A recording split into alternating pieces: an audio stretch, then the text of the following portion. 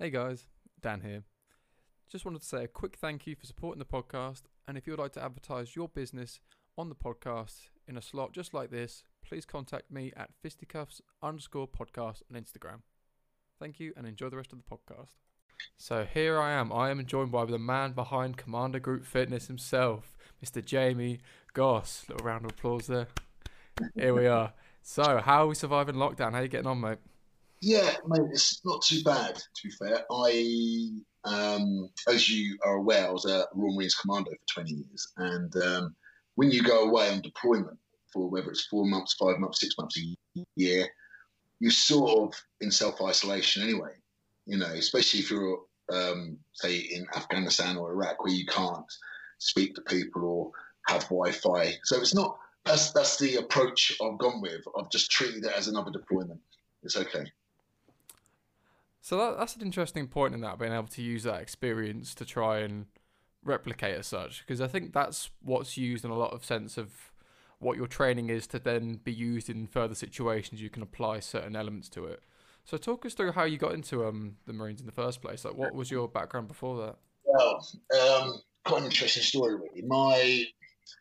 My grandparents, both sides, were military, and granddad on my mum's side, he was a desert rat. Then, when they rolled out the parachute regiment in, was it 1942, something like that, 1943, he went there. He ended up as a sergeant major in the paras. My dad's dad, who I never met, he died before I was born, but he was he was in the army. So it was sort of in the family. On my mum's side, there's a couple of people in the army and RAF and Royal Navy, but my dad was not. My dad, dad was a bit, so to say, rough around the edges, and but I was getting so much bother as a young kid, mixing in the wrong groups, stealing from shops, getting in fights, doing stupid stuff, nicking mopeds and things. And I think I'd been to court, um, I think twice by the time I was 15. So what my dad did, he said, "Do I know who the Marines are?" I had no idea who the Marines were. I thought the Marines were American and they went on boats. That was my limit of the Marines was watching Clint Eastwood films, Mate, that's God's honest. And so no, next thing you know, my dad signed me up to the Marines. And I massively respected my dad, you see, and for all his faults, which he had many, like we all do, he was the only person I ever respected. Um, but but also, I didn't want to cross my dad at the same time. So there's a bit of fear and a bit of respect thrown in together there. So he signed me up, and that was it. When I was 18, off I went. So talk us through the initial emotions of that. So obviously, how did you feel on that sort of? You signed up for it. You're 18. You're about to show up. Is Yeah. it a feeling of you want to be there? Do you feel like you're dragged? Do you feel excited? What's your initial feeling on that Mate, kind of thing? I remember leaving the. I'm colourblind, not massively, but I'm colourblind, and you're not allowed to join the military if you've got colourblindness. And I went to the careers office, and this is the careers office in Bletchley, and it was run. This was 1990, 91 time, uh, and it was being run by the Navy. And I had this warrant officer in the Navy who was my point of contact, and he he was awesome, mate. It was my first contact with the military outside my mother's dad, my granddad on mum's side, and he was a nice guy, and he was very helpful. And um, I, how he was selling the Marines to me was like it was the best thing in the world, all your dreams will come true and all this. I thought, brilliant, great. Anyway, I went through all the testing, which was a week long down at the Commando Training Centre, which was horrific. You're talking for a guy who used to go to the gym, a little bit of running, played a bit of rugby, then went down to for a week's worth of getting thrashed down at the Commando Training Centre. I had no idea what was going on. Luckily, I came third, I came top of the group, and because of and it's a good job I did because of all my results, my mental results, my test results, my physical results, they were in the top tier, but obviously because I had colour blindness, it's an automatic fail. But this warrant officer that I spoke about previously, he came around my house on a Saturday morning with a load of different coloured wires. And he was just saying, what colour's this? What colour's that? And there's like blue and green, red and yellow. So I got to like a backdoor entrance into it, really. I passed everything else, because I was colourblind. He come around with his own back, did this test, and there you go, I was in. I mean, that never happened now. It never happened now. Anyway, turned up January the 6th, 1992, at Lympstone Commando, which is the train station there. And I was really excited. Loved it because the week-long PRC that I had, the potential recruits course, and this warrant officer made it out to be amazing. I loved training hard. Got there, fuck me, what a rude awakening. I had no idea what day of the week it was for the first 6 weeks. It was horrific, mate, horrific. Me thinking that the Marines were, what my perception was not what they were. I knew they were, well, from what I'd read, an elite bunch of guys, hard as nails. Mate, God, I so underestimated it. Honestly, but the thing is, I was more. If my dad was at my dad, because I was more scared of my dad than anybody else, the Marines, whoever. I think I would have left. I'd have just gone, no, this is not for me. But because I was more scared of failing for my dad because of what may happen, I stuck at it, and thankfully I did. But mate, honestly, God, my perception of Royal Marines training was about a fifth of what it was. It was just horrendous. But yeah. Well, there's a few things to sort of go from there. So before you said you joined, you were quite a bit of a tearaway, a bit of like, I don't know if it was like a rebel without a cause kind of thing, or just a bit, like a young kid just being whatever else. But then to go from that to almost the polar opposite of being regimented, being organised and disciplined. How did you initially feel going into that kind of environment? Well, the thing is, Dan, I'm sure some people will disagree with this. I've never been an arsehole. Never have been. I've always been the character that I am. I've always done what I thought was the right thing to do. Now, when I was a kid, I was influenced by younger people, because I was the youngest in the group, like little gang. I would be the one who had to go into the shop and steal some cigarettes, or I had to go and do something.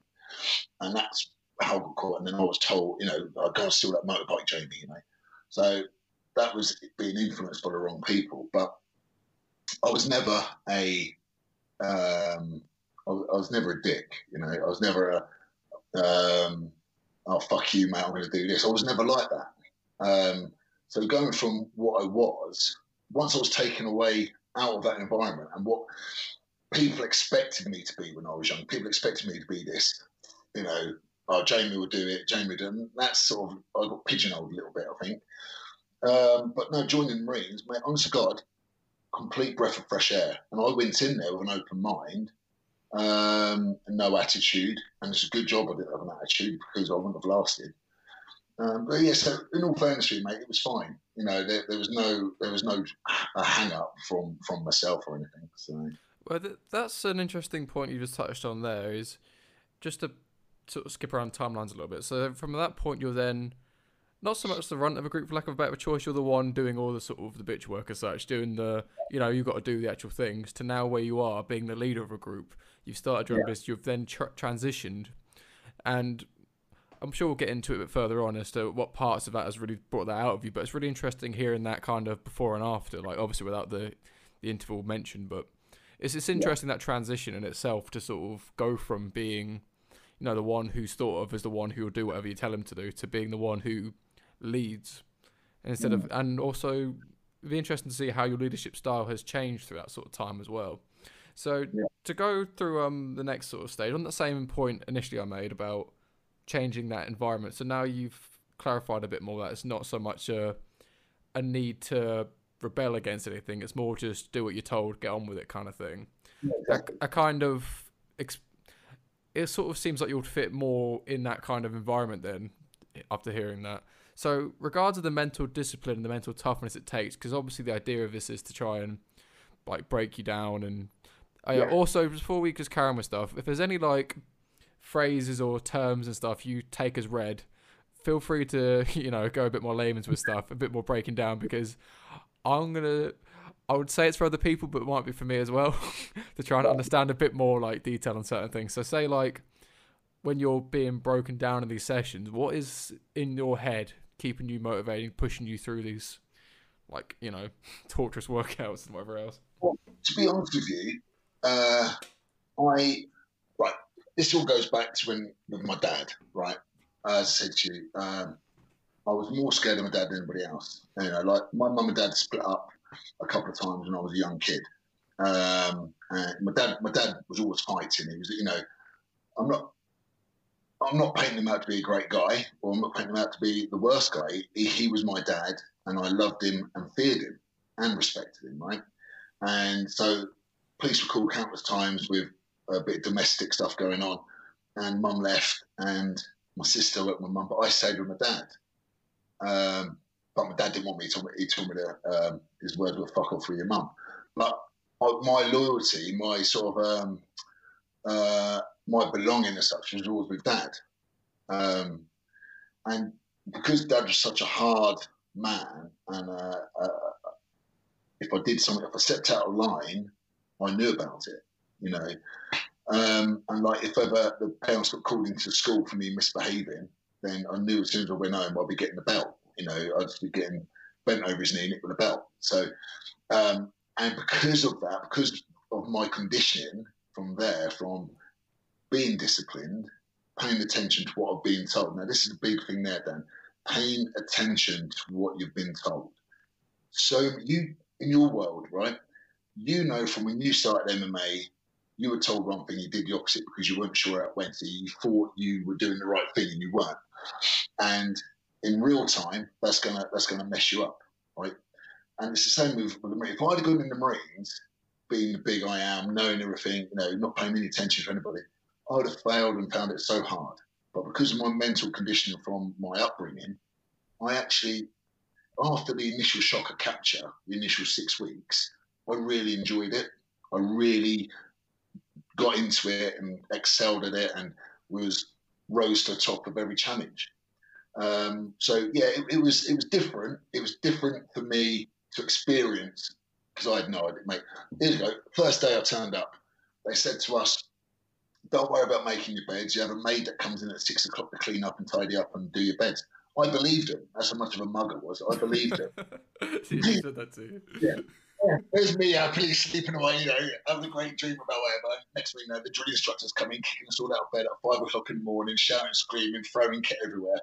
Mate, what a rude awakening, honestly. But yeah, I honestly had no idea what day of the week it was, let alone what I was doing. But yeah, that was it. Things happen for a reason, Dan. I'm 100% believer in that.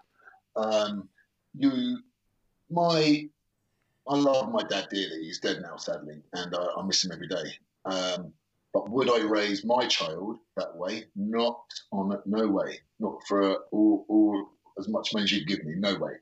But different times. And what my dad did was he installed discipline, courage, loyalty, integrity, all the key things that you need as a good person.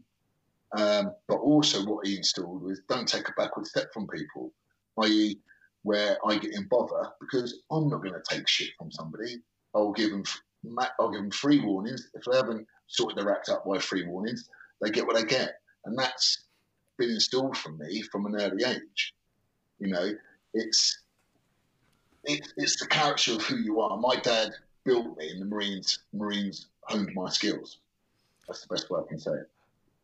Like, there's so many things to dissect in all this thing. It's just so interesting. One thing you pointed out early on in that was being coachable almost. That's the sort of way I've got from that is it's very tempting when you think you know something to feel like you know everything.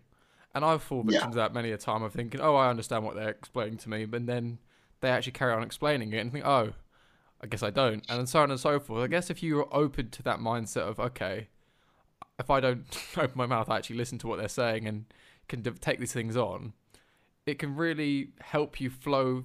It's almost like swimming against the current almost if you're not trying to listen to what they're saying and do what they're telling you to do. That's a good analogy, that, Dan. Very good. Yeah, you're right. That's very good. Yeah. So you're you're understanding what's going on there. You're understanding to grow with them, and then you can then build with that. And another thing you touched on just near the end of that point about how you raise your kids differently to the way your dad did.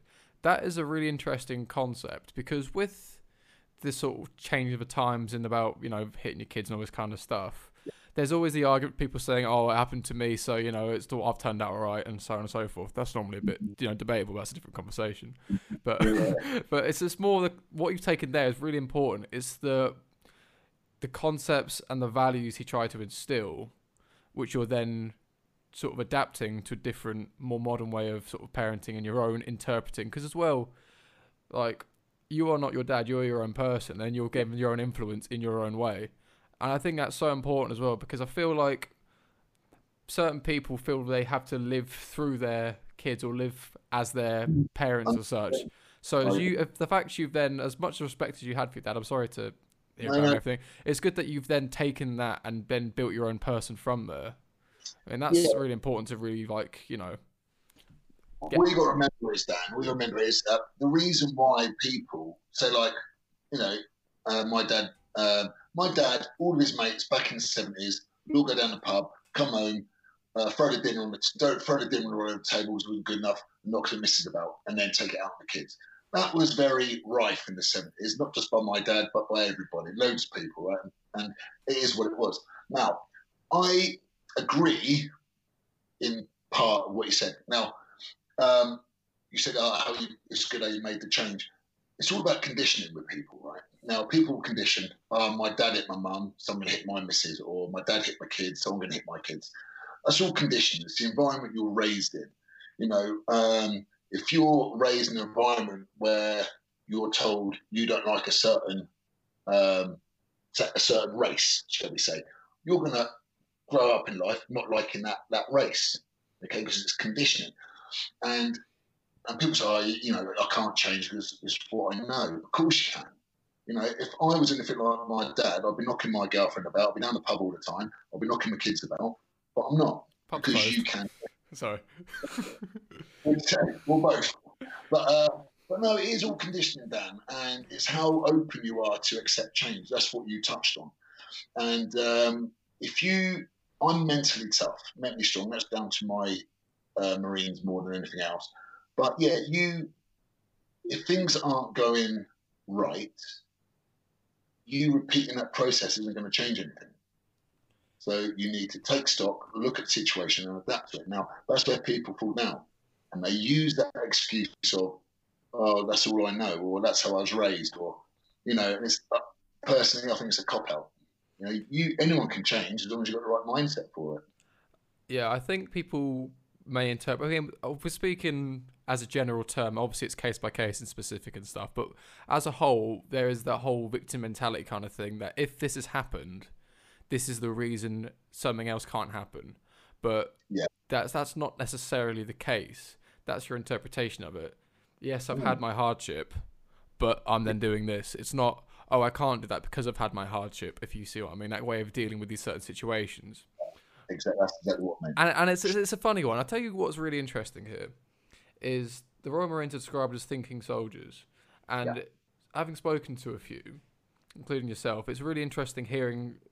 It's the mindset is very similar concepts. It's a similar sort of structure of overcoming the situation and processing all this information, because that's ultimately what it is. And when it comes to the more hostile situations, which we'll probably touch on a bit later on about certain operations or whatever else, it's dealing with not even just the volume of stuff, but the value of it, how threatening this information can be, how detrimental it can be, and all this stuff whilst it's all going on as well.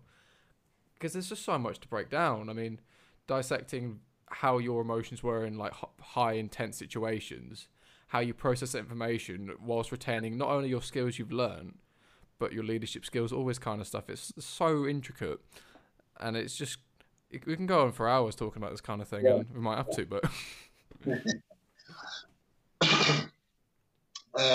So what's actually your question? Not so much a question as such. Like I said, being a bit of a podcast, it's meant to be a bit more sort of going off on tangents and explaining certain elements, but it's more just just because there was a lot of things in there that I could jump in on, but I didn't know if you wanted a specific answer for something. So, well, we'll go into the thinking soldier element of things. So, say what part of that is instilled? Is that something you feel is built into you before you've even stepped into the Marines, or is it something you've been developed? Right. So, you get stereotypical. You get people, who have an idea of a stereotypical Marine, right? I'm just going to tell a bit of a backstory first. I remember when I joined the Marines. Everyone, because I was only a skinny little lad. I was. Nothing wrong with that. Yes, sorry. But no, I was only 5'11", and what was I? 5'11" and 11 stone 11 when I joined. When I left, I was 6'1" and 17 stone 10. So that was 20 years down the line. So I didn't stop growing until about 20. But when I joined up, everyone was going, "Oh, you won't make the Marines," because all they saw was this Jamie Goss who got in trouble, or this skinny little lad, or whatever. "Oh, you won't make it. All the Marines are massive." And and that's people were telling me, "Oh, you won't make it. You won't make it. You won't make it." It's not when I was at school. You're not going to pass this. You're not going to pass that. So all these people have pigeonholed you for things. And so when I joined, because I had minimal. C, I had you needed 3 C grade GCSEs to join the Marines at the time I did. And that's what I had. So joined the Marines, and because at school I'd lost interest in everything. Bombed out at sixth form, so everyone said, "Oh, you won't make it." But because I'm a reasonably smart guy, I said I rolled into it really nicely, and they are they are thinking soldiers.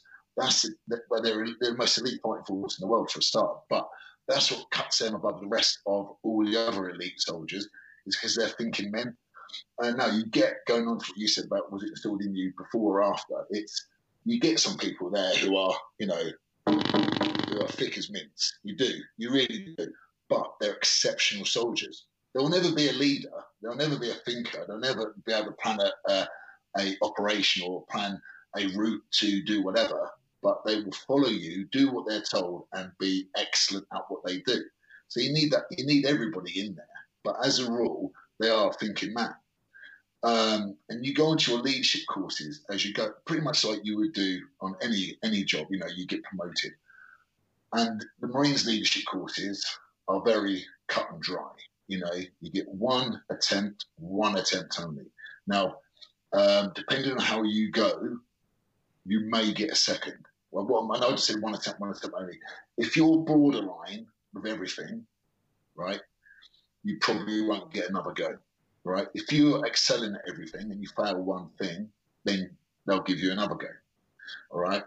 And you learn with experience. You start off as a Marine where you're following your lance corporal, sergeant, and you're picking up things that they do.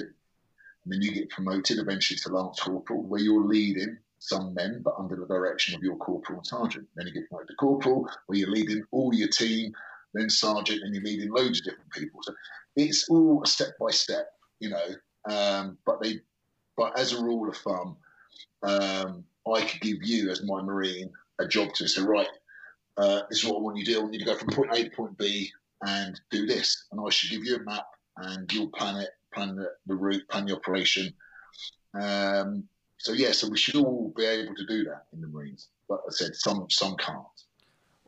Another thing you touched on there I thought was really interesting is about people with different skill sets, with different sort of intellects. Where things I feel get lost in translation a lot of the time is people don't get grades, they think they're stupid.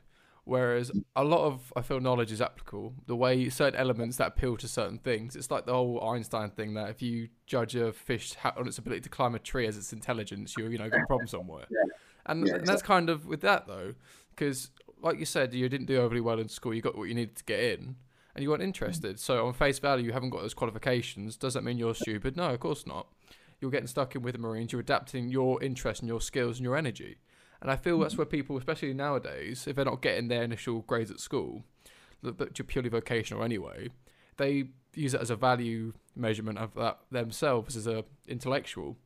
And you don't have to be Mensa and all this kind of stuff. You can just apply your skills and apply your knowledge and apply your traits, which I thought was really interesting.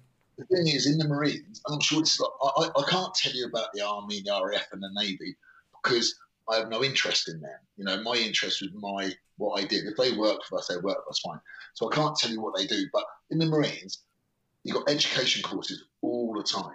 You know, if you go like in 1997, we did a 9-month deployment around the world, which incorporated the Hong Kong handover back to the Chinese government.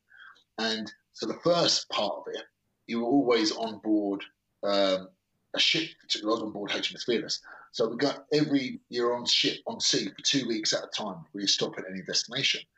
So in them 2 weeks, in the evening, education courses are run. So I'm just picking this as an example, by the way, Dan.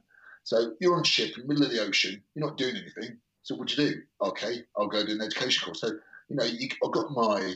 you get your maths, you get your English, you get your biology, you get your everything else. Whatever you want to achieve, if you want to do it, it's there for you. So you got guys like me walking out of a degree, you know, A levels, whatever, diplomas, whatever it is, from leaving school with pretty much nothing. So to your point, you're right. You don't need that education to go further in life. You know, I mean, all the stuff I've got it helps me in my own personal life, but doesn't help me in what I do. And I run a business, you know, so it isn't interesting the sort of value we give these kind of vocational qualifications, and the especially society now, how we measure success and measure value and all the rest of it, because it's so easy in like world of social media to say, oh, they've got this, that, and the other, they're a better person, or they're, you know, or whatever else. It's so easy to get sucked into that, but it's instead of assigning where's your value, is it in the goal you're achieving, or is it the acclamation you get from it on Instagram? So if we just head back to where we were, so timeline wise, so you've just finished, how many weeks was it in your introduction? Well, the Marines potential recruits course is a week long. That's where you pass or fail to get in. And the Marines training is 9 months long. So it's 9 months at a place called Commando Training Centre down in Limpston in Devon, quite near Exmouth. Lovely part of the world. It's on the River Exe, great scenery, but you never appreciate it because you're always crawling through the mud, you know, getting shouted at. Living in it. Yeah. So that's 9 months long. 9 hard, long months. So talk us through like the month. Obviously not in too much detail because obviously I'm not sure what you can and can't say with stuff. But so what does a normal week look like for you, training wise and routine? Okay, so if you imagine day 1, week 1, first 2 days are pretty. Apart from the guys shouting at you and you're having to run around like a lunatic everywhere. First day and a half, 2 days are quite relaxed. You just go in, get photos like your passport, your ID card, get your hair cut, draw all your stores, get your kit shown where everywhere is on camp. And then after that, mate, my first 6 weeks were just a blur. I couldn't really tell you much about the first 6 weeks because my head was up my ass.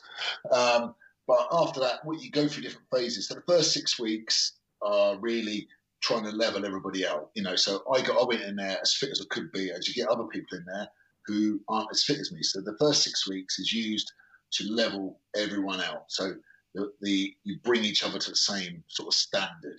And it doesn't work 100%, but it brings everyone up and down so everyone works together well.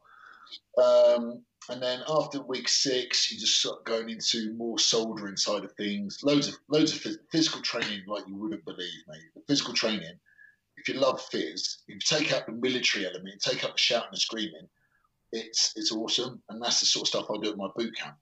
The military, the physical stuff's brilliant. I love that. But you learn all your map reading, your soldering skills, all that sort of stuff. Then go to week 13 onwards, you go down onto where the assault course is. You start doing all the assault course work. And you start doing all your commando training, like what is it was perceived as commando training, all the sneaky sort of stuff. Which then by week 30, 32, you go into your commando tests. So which is an accumulation of all your training. And it's done, how the program's run, it's done so you're on your lowest ebb. So you've got your hardest tests to do when you're broken. It's all about state of mind, which is what their mantra is, and which is what my mantra is for my business. So it's to see how mentally tough you are. Because I've seen guys who are superbly fit and amazing creatures, but fail at the first obstacle because they're not mentally strong enough. And likewise, I've seen people like what I was, a skinny little lad, who just smashed everybody, because they've got it up top. So, sorry, just to go through a few of those things there. So that structure you've laid out there, are you aware of this structure going into it? Do you get told, okay, this is the first sort of week we're going to do, this is the next sort of phase? And after the fact, do you get graded on these certain things? Yeah, well, basically, first, you can't leave. You can voluntary, what's it called? PVR, it's called, I believe.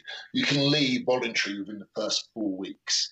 So if you don't like something, you don't like some big nasty man shouting at you, then you can say, right, I opt out to go home.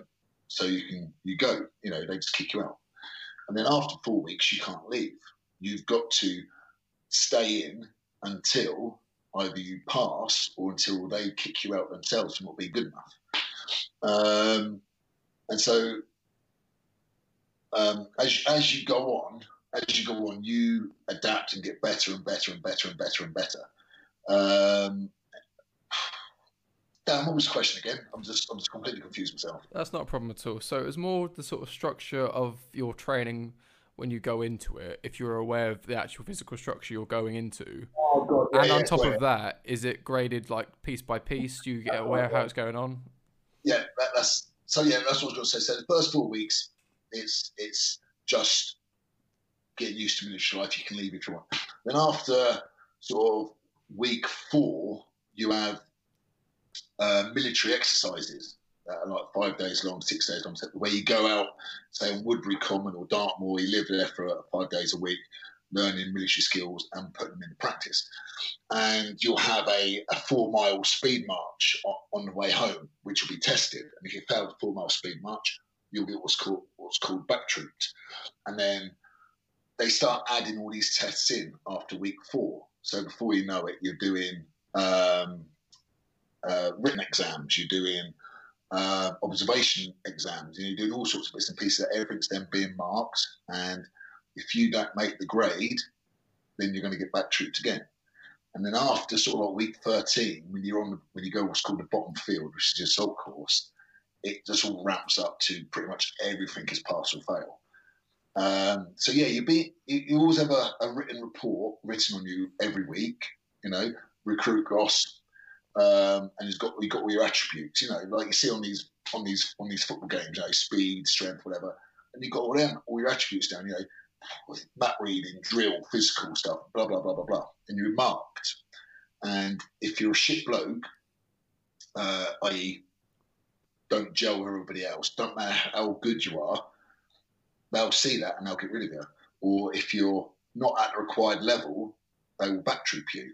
And all they do, they go back to this marking system, like a report book, and say, right, yeah, Recruit Goss isn't up to standard. They'll have a meeting, and they'll have a meeting with the head of the wing. The wing is the group that controls training, right? They'll have a meeting with the wing, and then they'll decide whether to get rid of him or not. So yeah, everything's graded, everything's marked, but after week 13, it's all pass or fail.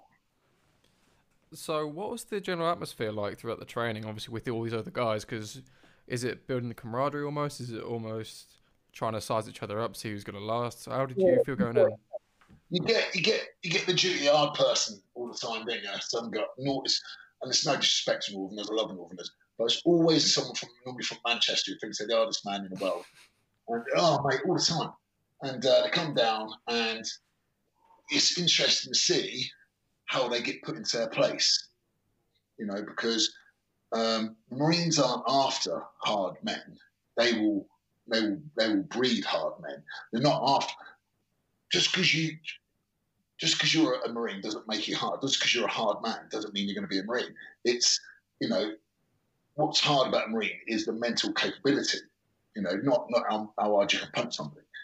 And so these guys who come in with I'm this, I'm that, and start trying to threaten people, they get weeded out. And you normally find these people will, if they stay, become very quiet and mix in with the rest of the group quite quickly. So the camaraderie side of things, after that shit happens, and that happens quite a lot in the first 6 weeks, like people are just like, you know, I've got a bigger chest than you. No, you haven't. Yes, I have. You know, it's like cock measuring. And then once the reality of training kicks in, everyone works together. And if they don't work together, it's like I said, the training team who take you through, they will see that and they will get rid of them. So yeah, camaraderie is built from the beginning, but you start working as teams really early on from the 6-week phase. But the problem you have with recruit training, so like I was good, so I'd have my group of people, and you'd have other people who weren't so good who'd be in their little group, and so it wouldn't be a fair comparison, you know. So if you're average, there's no one in your team pulling you along, you know, you're staying average. As like when you leave recruit training, it's completely different. You know, it's hard to explain. You know, you as a recruit, you're there to look out for yourself, to be honest, and obviously bring as many people along as you can. But ultimately, you're there to pass, not to sacrifice yourself for someone else. And so you get a lot of that. Like you know, good guys, strong guys stick together, weak guys stick together. It's just how it is. But when you leave and pass out and go to a commando unit, it's completely different. You know, completely different. So. Yeah, there's a few things to point out from there. So one thing you said at the start, which I really want to touch on, is when you said about being a hard man, like what does it mean? And the same with the term Marine as well. It's not an absolute. If you give your definition, it could be different to my definition. It could be different to everyone else's definition. And it's then what does that status mean? And then it's the extra layers to all this stuff as well. That does it mean you've got certain like muscle percentage? Does it mean you're this strong? Does it mean you can withstand this, that, and the other? There's all these different quote unquote measurements for this, like up in the air terminology. Whereas, you know, to get it, the point of being a Marine, it means you've, if nothing else, you've passed the requirements to, you know, get in and do what you need to do as a base standard. So that has got more weight to it because you've got an actual standard for what that is. And then another thing you touched on there is about how people can settle almost. Because the first podcast I did with Mickey, he used an analogy for the was it 100-meter dash, that if you go with people who aren't as good as you, you'll always beat them. But if you go with people who are better than you, your time will always improve. Yeah, and that kind of idea of that, if you'll hold yourself back if you need to, or you won't be able to, you know, progress. You'll sort of coast to try and stay safe almost. That's right. You're 100% correct. You know, if you want to be a big fish in a small pond, then you stay in that small pond, don't you? You know, if every day is a school day, you're always learning. You know, I know my job, like you know yours. I know my job inside out, back to front. But I'm always learning. I'm always looking for ways to improve. You know, and it's you've got to take on board what other people say. Now, with not Mickey's analogy there, but you're right. If you want to stay at that level and you're happy beating the people who are no good, that's where you're going to stay. You know, and to get a better version of yourself, you've got to keep pushing, haven't you? And you don't get anywhere in life if you just want to stay. This is the problem you've now triggered me into my pet hate. This is what we got in our society. We've got too many people who think they deserve something and they're not prepared to work for it. That's the problem you've got, right? You don't get what you don't deserve. You know, if you don't deserve it, you're not going to get it. You've got to work to get it. You know, you've got to work hard on yourself, on what you do, whether it's physically, mentally, emotionally, whatever it is. You can't just expect it, and that's the issue I have with today. But anyway, that's sidestepping from the actual question. To be a Marine, you've got to be smart. You don't have to be intelligent, but you've got to be smart. You've got to be able to think on your feet. All right, you've got to be able to listen to orders. You've got to be able to put these orders into practice. You've got to be able to perform under duress. You know, you've got to be physical, and all these together, you know, will make a Marine. Now, it's like people think, oh yeah, you know, he's not a Marine, he's too small. Mate, as I said earlier, some of the hardest men and fittest and strongest and best soldiers I've ever seen have been small, you know, small people or smaller. You know, you can't judge a book by its cover. But I will tell you now, the Marines are by far the most elite soldiers in the world. Worked with them for 20 years. They're amazing creatures. So adaptable to anything they do. You put them in any single position or environment, and they will come out on top. And I will bet my house on that every day of the week. Again, there's so many things to dissect in these things. It's always such an interesting conversation. That's why I love having you on so far. It's been really good. So let's go into a few of those points. So the first thing about what you're saying, people deserving things, because I know that's hit a nerve, and whilst we're there, we might as well twist that nerve a little bit. So there's a concept of, again, it's like, what does deserve mean? What do you feel you've earned as such? You've done what to earn this, what accolade, and this kind of thing. And then it's what I was saying earlier about people assigning value and other sort of things that, it's so funny.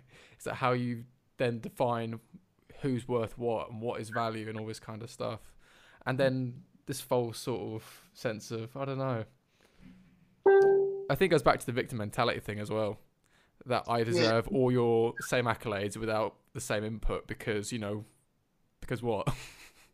I know, it's crazy, So I do some work for a company called Reactivate, which is run by a lady called Michelle Downer. Great lady, husband's Conroy Downer. I'm not sure if you know him, he's a boxer. Mickey will know him. And brilliant people. And I've done a few courses just to do physical sort of stuff for them. And she asked a question to the group. She always had adult offenders, young offenders, people with drug issues, that sort of stuff. So like a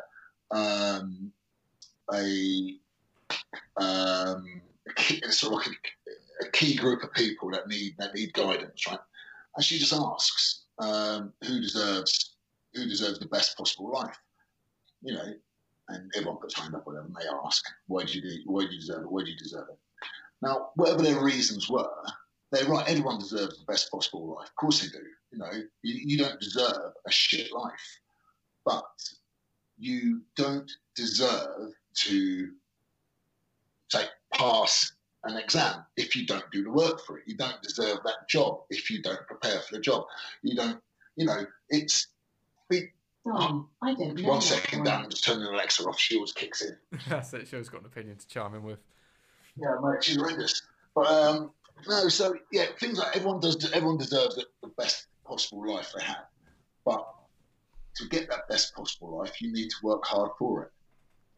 And too many people sit back and expect it to come to them. And when it doesn't come to them, they kick off at the moon. And I've got no sympathy for them. I don't understand why people are like that. Where it gets really tricky is when adversity sort of comes in. So, prime example, say like me at school, for example, the occasional time I put a lot of effort into an exam and I don't get the grade I thought I deserved. Yeah. Then what? So then it's that kind of, oh, I thought I've done everything, and then the result isn't there, and then what? But then it's what else is needed. In terms of that wasn't what was needed. Is then reassessing these things and that kind of. You're a fighter. When you lost your first fight, did you go, fuck this, I'm not doing this again, or did you go, right, I know what I've done wrong, I need to improve on that? I did both. I had a big cry, I had a big sulk. I thought, okay, let's go on with it. Let's sort it out. That's the initial reaction to everybody. Most people do that when they're new to stuff. But after your reflection, do you think, right, this is what I'm going to do? You did. You got better. Hence, look where you are now. If you'd have just sat back and gone, fuck this is pointless. Well, where's your improvement coming from? You're not going to get anything now, are you? So, but you can still sit there and say, well, I deserve to win that fight. But you didn't. You lost. What are you doing about it? Nothing. Well, there you go. So you lost. You trained harder. You cleared up your faults, and you progressed and you won. And that's the same with anything. It's just the people. Failure's not a bad thing, Dan. People think, I can't fail. Everyone fails. That's how you learn, isn't it? So people shouldn't be afraid of failing, unless, right, if you fail in the Marines, you get kicked out. But you can always reapply and go again if you want to put yourself through it. It's not the end of the world failing. It's how you deal with failing. And it's so funny when people say like, "Oh, failure is not an option. You've got to succeed." No, it 100% is an option. And there's people like famous fighters and other people who say it's a readily available option. It's just there all the time. You can quit. You can always give up and stuff. But that's not the point. The point of it's always, find out where your limits are, find out where your issues are, and then reevaluate. And then the concept of saying, "Oh, I deserve it because X, Y, and Z," what does that mean? I know, mate. I know. If you deserved it, you'd have got it. Yeah, exactly. Mate, even the best people lose or fail. You know, we're not machines. But again, it's just about that having that mindset to think, okay, once you've got past that fucking hell process like you have, I had, and I failed stuff, it's to reevaluating yourself and thinking, right, is this the route I want to go down? If it is, what do I need to do to improve? You know, and it's, you know, you know me, Dan. I'm not, you know, I don't go knocking on doors selling Bibles, you know, but you've got to have time for reflection on yourself. Right, what do I need to do to get better? You know, if that means you cutting out certain elements of your lifestyle, i.e. some friends who aren't influential enough, or a diet, or an exercise, whatever it is, then for you to get that extra 1%, that's what you need to do. It's too easy to just go, forget it. Well, that's losing the responsibility for it, because when you get to these sort of situations, you get to these sort of roadblocks, and then you have to work out what to do at that point, because, you know, there's all these different elements to everything. But to go back onto where you were, so talk me through a bit more about your journey in the Marines then. So where were we? So you got your basic training, you're finishing off. Yeah. So where are we now? So training finished, past training, and then I got drafted. Because when you're in there as a recruit, when you get to your sort of later stages, you put in a drafting order, like where you would like to go to. Or, you know, so I put down 40 Commando, which is in Taunton. Then I put 42 Commando as my second preference, which is in Plymouth. And then I put 45 Commando, which is up in Arbroath in Scotland. Or I could have put down I wanted to go to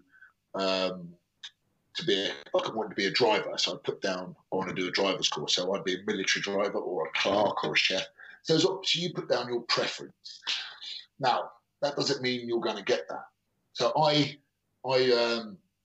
passed that Marines training.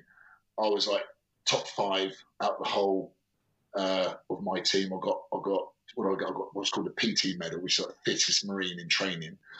So I was up there. I was good at what I did. So I was always going to get my preference. And 40 Commando was like the commando unit to go to. They were like the boys. So I went there, and then if I'd have been no good or below average or outside the top 10, say, I'd put in for 40 Commando, but the 9 guys in front of me had got that, so I'm now going to my second preference. And then if I fall below that, I then go to my third preference. Then if I fall below that, I get just told, right, you're going to be a driver. So that's how it sort of works. So yes, I went to 40 Commando, which is in Taunton, as I said. Brilliant place. Great part of the world. Nightlife was good. It's not so good much. It's not that good anymore, so I believe. Some of my friends tell me, but it was good when I was there. Anyway, we had a contract with the local council, I believe it was, that we had to be out the county for 6 months every year. So 40 Commando were called the Sunshine Commando because they were always away. You know, whether it was jungle training, Mediterranean trips, over in America, going to Norway, where they were always away. Then when you got home, you then go off to, say, Northern Ireland or Iraq. So for a lifestyle and experience, it was brilliant. But for family time, it was non-existent. You couldn't, you know. I was married twice when I was in the Marines. And when I joined up, the careers office guy said, you'll be married, if you stay full term, you'll be married 3 times. You know, so yeah, it's not as much as they promote family life, it's not family life lifestyle, that's for sure. I mean, that's something to touch on as well. I mean, this side of, it's more the behind the scenes side of like the services as well, of being away in these extended periods of time and all this sort of service. Again, it's just so personal, that kind of thing. And again, I don't want to like, you know, say anything that's untrue. It's more just like, how can you get in these situations knowing all this is going on? It must be so tricky to try and manage everything else, because on top of your initial physical stress of what's going on, your operations and all the other stuff, to then have a relationship to then also worry about getting back to. Because it's almost a case of, if you feel that it's just you looking out for you, obviously in your team as well, but then there's no one necessarily like a family waiting for you back at home. It must add an extra like level of weight to you as such. Yeah, it's basically it takes 21 days to form a habit, doesn't it? Right. So if you want to change something, if you stop at 21 days, you'll start breaking habit. And it's the same principle with being away. Yeah, you miss your family like crazy. You do, and people cry all the time. I'm not about seasoned Marines. I'm not about when you join, recruit training, and it's understandable. But once you get into the swing of things, it's not too bad. And then if you're not working, this is when you're a fully fledged Marine. If you're not working, when Friday comes around, you'll go home Friday, Saturday, Sunday, come back Monday. But like, take 97, for example, I was away for 9 months. So I said goodbye to like January the 5th and came back just before October, whatever it was. So, but after 2 weeks of being away, you're into that mindset of work. So you don't really, you ring them every night or whenever you can, if you've got a sat phone, whatever, but it doesn't bother you anymore. You're there to do a job. You do your job to best of your ability. And then when you've got like 2 weeks to go before you go home, you then start thinking about home again. You go home, you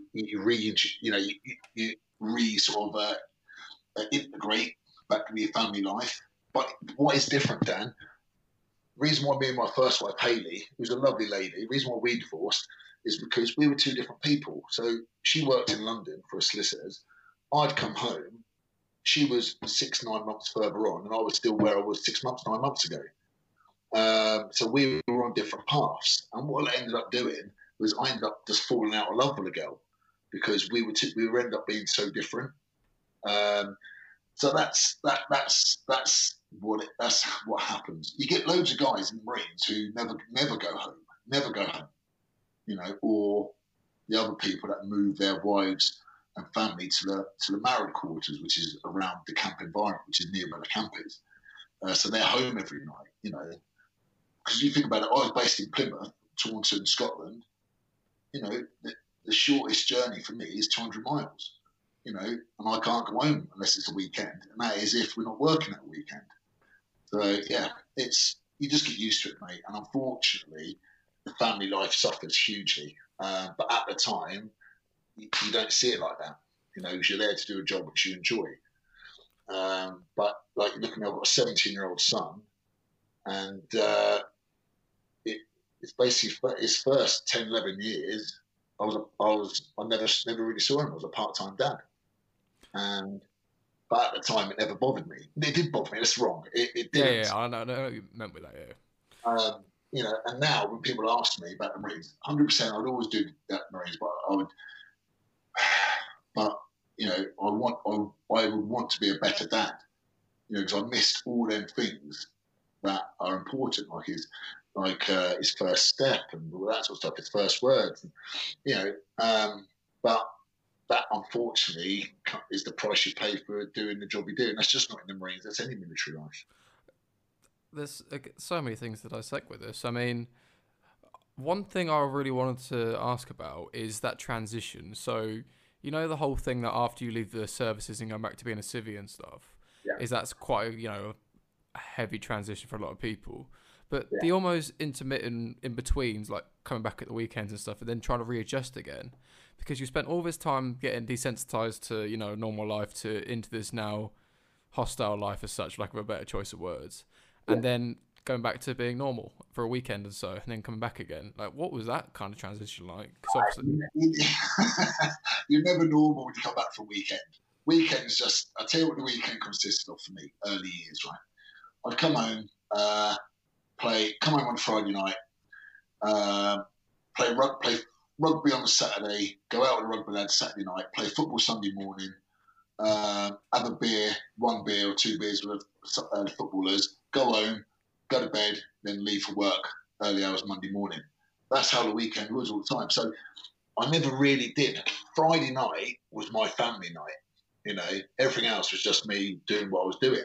But that's because the how I was programmed with the Marines. It was I had a plan, and I was sticking to this plan and format. When look in hindsight, what I should have done is had, say, Friday, Saturday, or Friday, Sunday family time, and Saturday every now and then had gone out. But that was never the case. So So weekends were fine. You were never there long enough. Well, this is me personally speaking.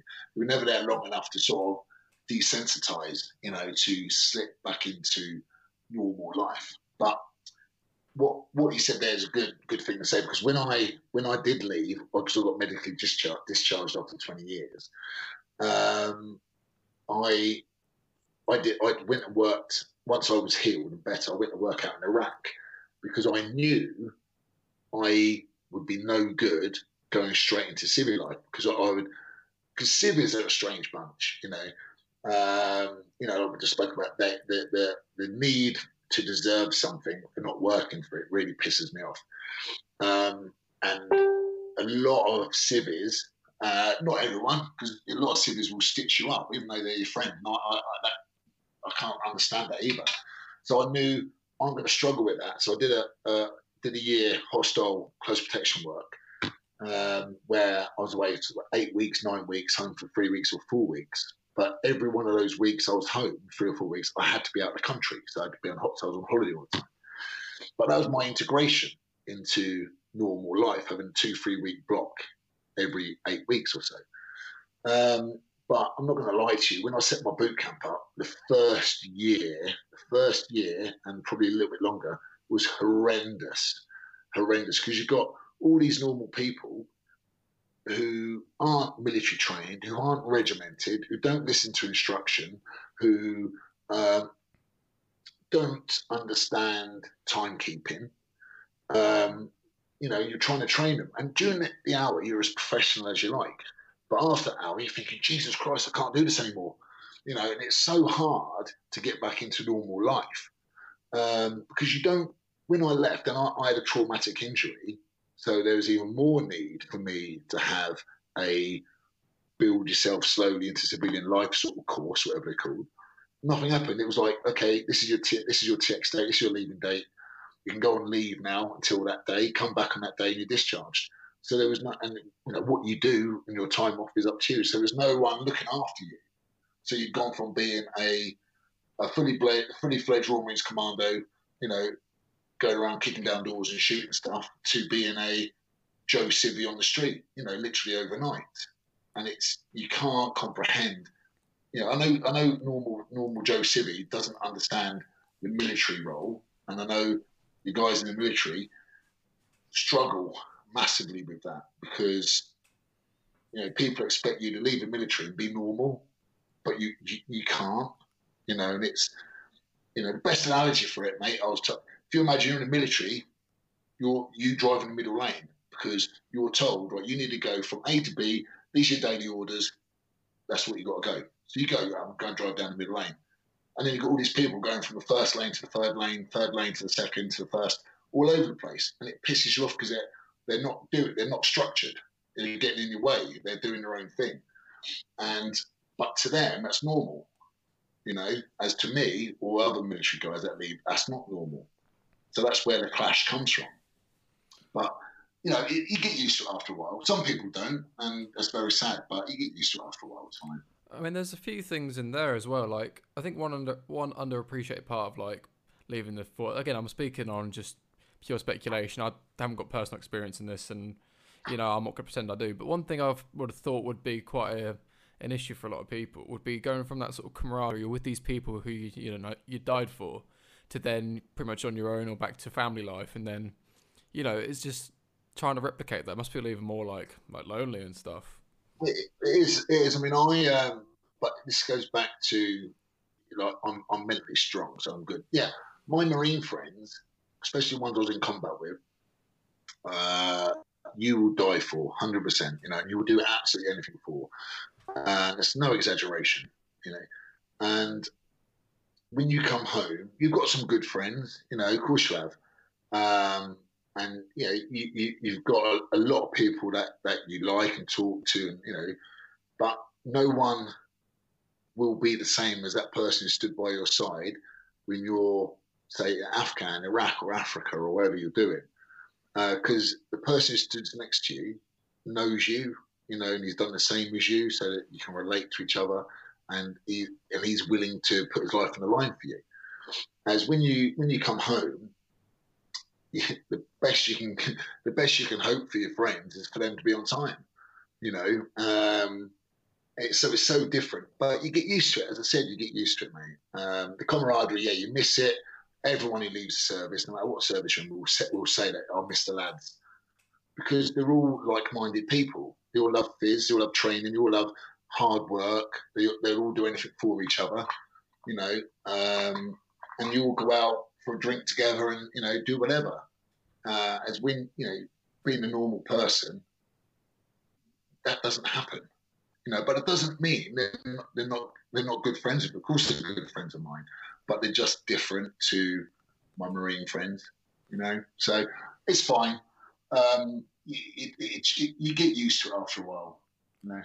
I feel it's quite tricky again with this sort of categorizing thing of, oh, I'm a Marine, I'm a civvy, we're different people. Whereas I feel that almost incites that exclusion almost voluntarily, because you're, instead of like trying to fit back in, you're then trying to put a square in a round peg almost. Yeah. You see what I mean? Yeah, I was at first. Dan, trust me, I was. The first year, well, mate, it went on for longer. I've been outside 6 years now. Whatever it is. I would say the good first 3 years, that's what I was doing, trying to put a square peg in a round hole. You know, it wasn't until, I'll tell you what, it wasn't until I got diagnosed. I got diagnosed with PTSD, you see, like many other people. And it wasn't until I got that, then got the British Legion, did some counselling with me, and then got sorted out for medication and bits and pieces. It wasn't until that point that I then realised that I've got to train myself to work in a different way. Now, what all that meant was, the reason I say the PTSD thing is because if I hadn't had PTSD, I think it would have taken me longer to figure out the square peg round hole scenario. The reason the PTSD happened was I was talking to the Royal British Legion, and they were making me challenge myself on different things. And it just clicked. It just made me realise that I need to still be me, still be, you know, the core of me doesn't change. Me being me will never change, but I need to be more open and adaptable to everybody else, you know. We've spoken in the pub before, Dan. You said about me coming down to MMA, and I would love to do it because I did a bit like that stuff in the Marines. But, you know, I never had the time to do it. And if you'd have forced the point, Dan, come on, come down, I'd have just left you. You know, probably told you, like, fuck off, and I'd have walked away because it annoyed me because I already told you I'm not going to do it or whatever I said. But now you've just got to go, okay, yeah, I made it. You know, you've got to understand how life works. And, you know, you can't keep squeezing that square peg in that round hole because all you're going to do is get yourself in bother and push people away. I think that's where, certainly I get this mixed up sometimes, when you try and, you find something that works for you, and then you try and help other people see what you've seen, but without the understanding that they've got their own experiences, their own interpretations, and also their own preferences and things. Because as much as where you've got your own things to give to other people, they may not want to see it the same kind of way and that kind of sort of thing. But one thing I want to touch on just there is how, when you were diagnosed with PTSD, how were you were you quite accepting of it when you were told about it? Were you quite against it? Because obviously going from this, you know, well-oiled machine, this thinking soldier, to almost to vulnerable, I want to say. You've been, you know, you've gone from being the runt of the group to being this well-oiled thinking soldier, to then almost, I don't know, having it taken away from you almost to an extent. Like you've then, I'll tell you what, right? It's very misunderstood. Now, I'm going to speak openly about this because, you know, it's the only way to be with this situation. A lot of people, there's a lot more people now who have cognitive issues, right? Whether it's anxiety, PTSD, depression, whatever. But a lot of people don't understand what the difference is, all right? And with my PTSD, now, PTSD can come on from anything. I think they're trying to rename it combat post-stress disorder now, but because PTSD can come on from anything, car crash, you know, being abused, whatever. But with me, excuse me, as what my members at Commander Group Fitness, the ones that have been there from the beginning, will tell you. Over a period of about a year or so, I started getting separated, shall we say, from the group. In fact, that rather than talk to them at the beginning and at the end of the session, I wouldn't. I'd go off by myself, play around with the circuit, then do the session, which was great, all singing, all dancing, and then when the session finished, I'd go. You know, as that was with me. It was before. I'd always have a laugh and a joke with the guys before and after. And I was going to have a girl called Sarah Britton, who was an absolutely amazing girl, brilliant girl, and we weren't getting on. And I was, you know, I'd done somewhere, so we went and had a chat with a counsellor to say that, you know, can you give us some advice? And the lady goes, I think you're suffering from PTSD. I can't help you. So I thought, really? No. But then that played on my mind a little bit. Am I? So I got in contact with the British Legion, and yeah, I got diagnosed with PTSD. But if I hadn't of gone with that step with Sarah, then I never would have found out. Well, not then. And I believe it would have got so much worse. So some of my mates are in a real bad way. It got so much worse because I got the help early, and it was really, really great from British Legion. And I got put on the right medication. It didn't take me too long to get the right medication because you got to play around with it for 6 weeks at a time. So I've been on the meds now for about a year and a bit, and it's fine. I'm perfectly fine. I mean, I'm not, you know, all what happens to me, because I am temperamental anyway, in the fact that, you know, I can be happy as Larry 1 minute, and then you've pissed me off, and then I'll get pissed off with you, and then I can be happy as Larry again after that. So I am up and down. But what the tablets do, they control that urge to overreact too quickly, you know. So like, I was never sad. I was never crying. I was never wishing to kill myself or anything like that, like you get some people do. I was just getting very down in the fact that I'm pissed off. You know, not down as I will cry, but I was getting very down and pissed off, and it was affecting everything. And I didn't see it. You know, it's affecting my work, which I love dearly, and I love the people that go there. It was affecting my relationship, which ultimately that relationship actually finished not because of that, but that was the massive factor. And it was just affecting everything. But like I said, getting it sorted was the best thing I ever did, because I'm back to normal. I still take the tablets one a day, and I'm laughing. You know, I'm good. But you get people that aren't, and that's sad to see. I really appreciate you opening up about that, mate. I couldn't even imagine what that would have been like to go through as well. And I think a huge part of that to really take from that is being prepared to be that vulnerable position, to be, okay, I'm got a problem here. I don't know how to solve it. Can someone help me, please? I mean, that is a really big step for a lot of people, especially coming from that kind of background of, you know, we've got this exterior, we're all, you know, meant to look out for each other and all this kind of stuff, to then being open about it. And to touch on that as well, to sort of expand on it a bit more, is a lot of people who sort of suffer from various mental health things, not necessarily PTSD, but other sort of mental health issues, a lot of it doesn't always come in the sort of traditional kind of, you know, like crying and the woe is me kind of thing. It's more, again, like anger and other sort of things like that. It's something you don't even notice you're doing to some extent. That's exactly right. Exactly right, Dan. Exactly right. That's what was going on with me. And then, because again, it's just so hard to then take that step. So a lot of respect for that. I've got, before we even carry on, I want to thank you for your service, because all this sort of stuff that you've gone through as well, it's I can't even conceive half of it.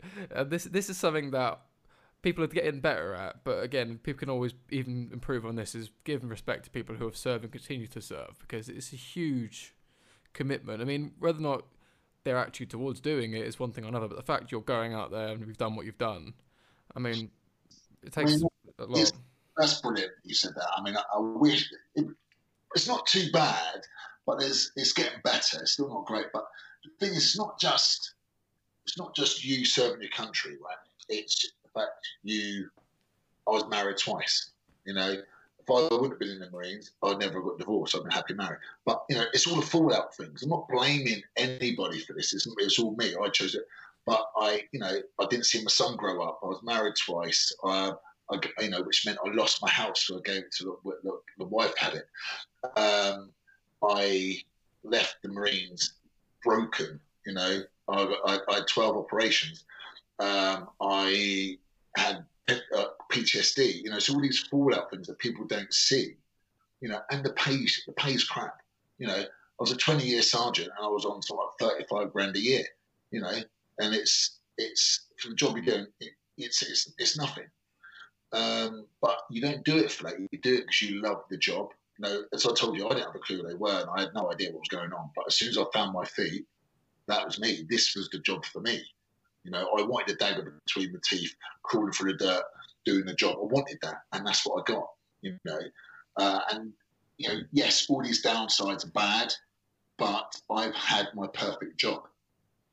Who around here, around where we are, can say that? It was a pleasure for me to go to work every day. That is something so important as well, because the amount of people who would then say, I don't know what I want to do, or I feel like I'm not achieving my potential. But for you then say you've had that job, you've had that dream. But this brings me on to my next point about what was the step afterwards then. So, because you've then hit this peak almost of this is where you wanted to achieve. You achieved basically what you wanted to do in life. Well, but then what? Well, I did. I got discharged in October the 1st. I got discharged, and I was put on, say, furlough. Is a good way to say it. It's very prominent right now.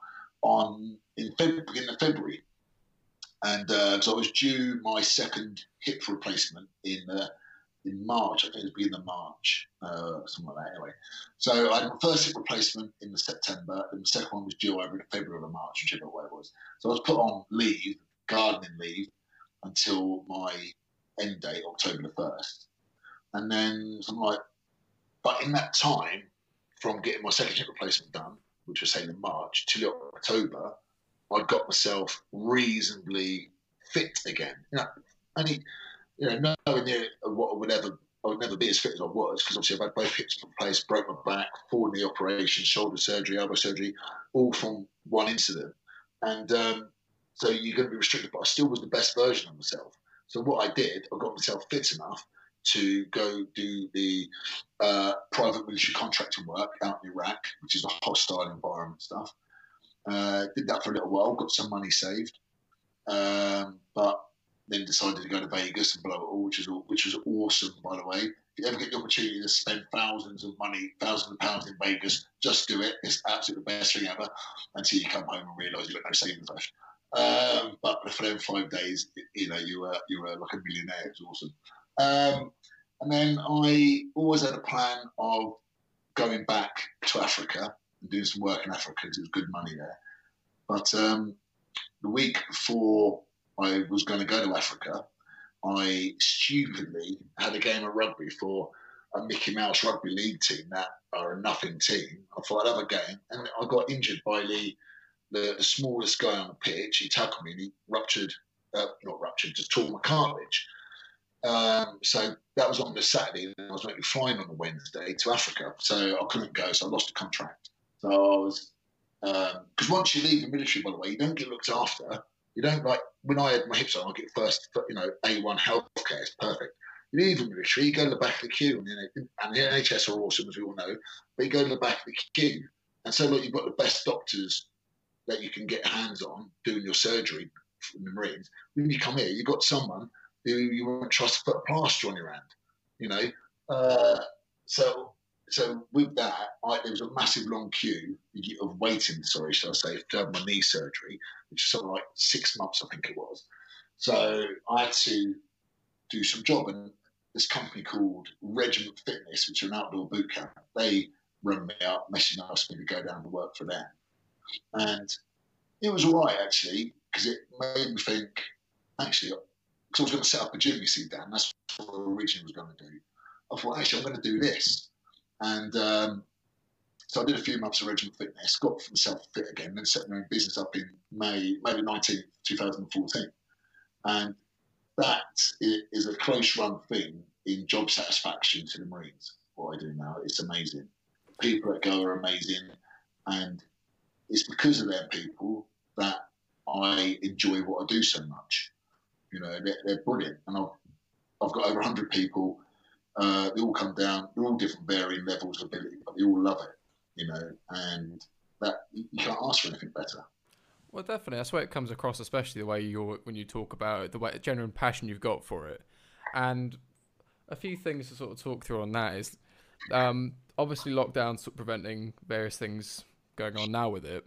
Yeah. But remember you did a couple of, was it Wolf Runs, Tough Mudders and stuff with them? I mean, that kind of, to get people who previously weren't that like fit or even that interested in fitness to then do something quite out of their comfort zone must have been quite a rewarding experience. Mate, I could, I'll be honest with you, Dan, I've got a big smile on my face. I could sit here and talk your legs off about this because I'm so proud of them.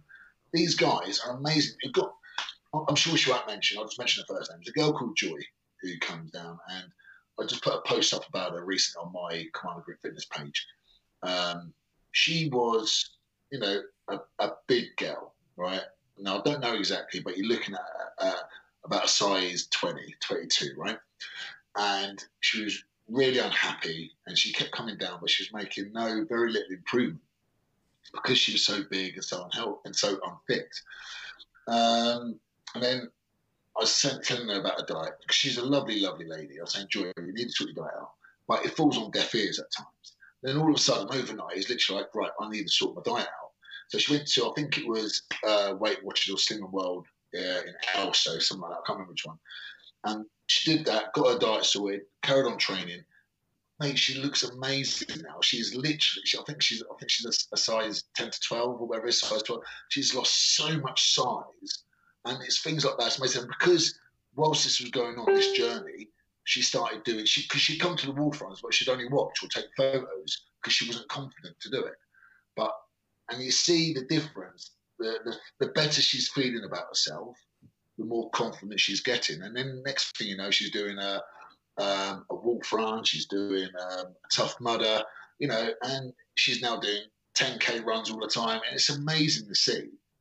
And these guys put the hard work in, and it's great to know you orchestrate everything and you see the results.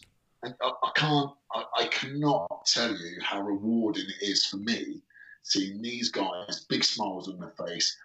I just done a press-up challenge with them, right? I do monthly challenges, and I did a press-up challenge where they had 4 different levels. You can either do 15, 20, 25 or 30 press-ups in a minute. So you start stopwatch, you bang out your 15, 20, 25 or 30 press-ups. However long it takes you, you then got that rest for the next minute. Then you go again, just to build up press-ups, to see what they can achieve from day 1 to day 30. And everyone achieved massive improvements.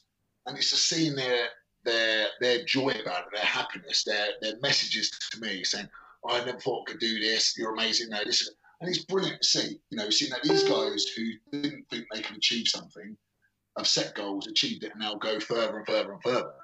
And yeah, in answer to your question, mate, it's so rewarding, and that's one of the main. I just love my job. It's that simple. There's the one thing that I've sort of picked up. Do you feel like this sort of coach leadership role kind of thing, and that want to build these people up from their potential they're not necessarily achieving at the minute, comes from your initial reason to join the Marines, and going from that want to prove people wrong, and that want to go from, like I said earlier, the sort of runt of the group to now this, imposing leadership figure? Do you reckon that's part of the almost as if you're inside my head, Dan? That's exactly right. Exactly right. Mate, I've got first-hand experience of being written off, right? And I'm sure most people have. And some of these people that come to me, don't want to be there. They've come because the doctors told them to, or because their other half dragged them there. And then when they get the confidence and belief in themselves, when they believe they can actually, seeing someone do a full press-up for the first time, mate, it's awesome. Someone who's never done one before, just doing it. It's little things like that, and that gives them the courage and positive attitude and determination to do 2 press-ups and 3 and 4. Next thing you know, they're doing 60. And it's great. Yeah, you can be written off, you can write yourself off. And I'm not having that with my lot. I'm not hard, like nasty to them, but I'm a harsh taskmaster. I push them to their capabilities. Now, whether that's 1 press up or 100 press ups, that's what they're pushed to. And everyone's different, but they all get the maximum they can out of their bodies. which is why the improvement comes so quickly for them. And you see them, they're all happier, they all feel good, they all, it's, I could be here all day talking about it now. Yeah, so again, there's a couple of things to dissect from that, like the camaraderie aspect of that not obviously the same, but a similar mindset of you guys, Marines were built up in the same environment, the same grueling preparations, to which you then go from having your external personalities to being, okay, we're in this together, we're going through this together, and afterwards, we're gonna, every operation we're in the same boat. So in this, in a similar sort of statement, that your guys are all going through the same workouts to the same level of their own exertion. They're all like, okay, we're all in the same boat with this. There's no competition as such. It's more building each other up. And I think this is a big part of where people misinterpret sort of these kind of sessions, these kind of people, where it's, you're not there to, get beasted as such. You're there to improve and there to build on your potential. Because what puts a lot of people off is like, oh, I'm not feeling great. I'm not sure how much I can do. I don't want to, go there and underperform. But again, it's a natural kind of, you're scared because it's going to be challenging. It's going to build you, but, it's uncomfortable. And most things that are worth doing. Of course, Dan. So going back to you with the MMA stuff, it's a challenge, and then you could have folded in that challenge after day one, feel, I don't want to be punched in the face, or I don't want to do this. But, you rise to that challenge, and there's always obstacles for you. And you just got to get your head straight. And this is what you were saying about the camaraderie stuff. Now, in the Marines, like I said a minute earlier on, I know the guy next. The reason why things are done so hard in the Marines, because ultimately that guy is he's gonna watch your back, and you're gonna watch his. So you've got to be trained the same. So he knows he can trust you, and you know you can trust him, right? And everybody else. And with my guys, we've got millionaires, we've got massive business owners, we've got people who are work at home mums, people who are unemployed. So you've got a massive range of people on the spectrum. Right, massive range, over 100 people have got there, but not one of them are a bad person. Not one of them doesn't like the other one. They all get on. We all have massive groups at nights out, meals, and everyone gets on with everyone. You see the barrister talking to the car mechanic. You see the millionaire talking to the unemployed person, all having a laugh and joking, buying each other's drinks, and all first name terms, and all going, oh, okay, give me a shout and I'll meet you for coffee. It's brilliant, Dan. And it's that environment that is missed by so many military leavers that I have every single day I go to work. I still have that, albeit for an hour, 2 hours, 3 hours, but I still have it. I have that banter. Yeah, Marine military banter, gets me in trouble at times because the mark is a bit sort of thin for me, and I step over it quite a bit. But I can still have. Isn't it? It's all a learning curve. It is, mate, it is. And you see my Facebook, and but it's the guys are great, and it's the reason the Marines is the best job I could ever hope to do, and what I achieved there, was brilliant. But this runs it a close second, purely because everything that the guys bring to the party. I know I'm good at what I do, Dan. I was trained by the best, and I've trained some of the best. But that means nothing if you haven't got the group in front of you. And all of my guys, are just absolutely fantastic people. So I can't ask for much more. This goes back to this whole sort of status and substance kind of thing. That what does it mean, and what can it give to people? But anyway, it's been an absolute honour to have you on. Thank you so much for your time. Where can people find you? Well, obviously, Commander Group Fitness. You can find me online, obviously, www.commandergroupfitness.com. And also, you can find us on the Facebook page. If you go on Facebook, the Commander Group Fitness Facebook page, and on Instagram, commandergroupfitness.com on there. And when we're all back up and running, where will your sessions be held? Okay, well, at the minute, Dan, all my sessions are online, if you're interested. So I do 26 sessions a week for 37 quid online, right? If you're interested, or any of your guys are. But when this gets sort of relaxed, we'll be back out in Russell Park and Addison Park in Kempston. Fantastic, mate. And this episode is sponsored by Mauler MMA. Use code FCMMA20 at checkout for 20% off all Mauler apparel and gloves.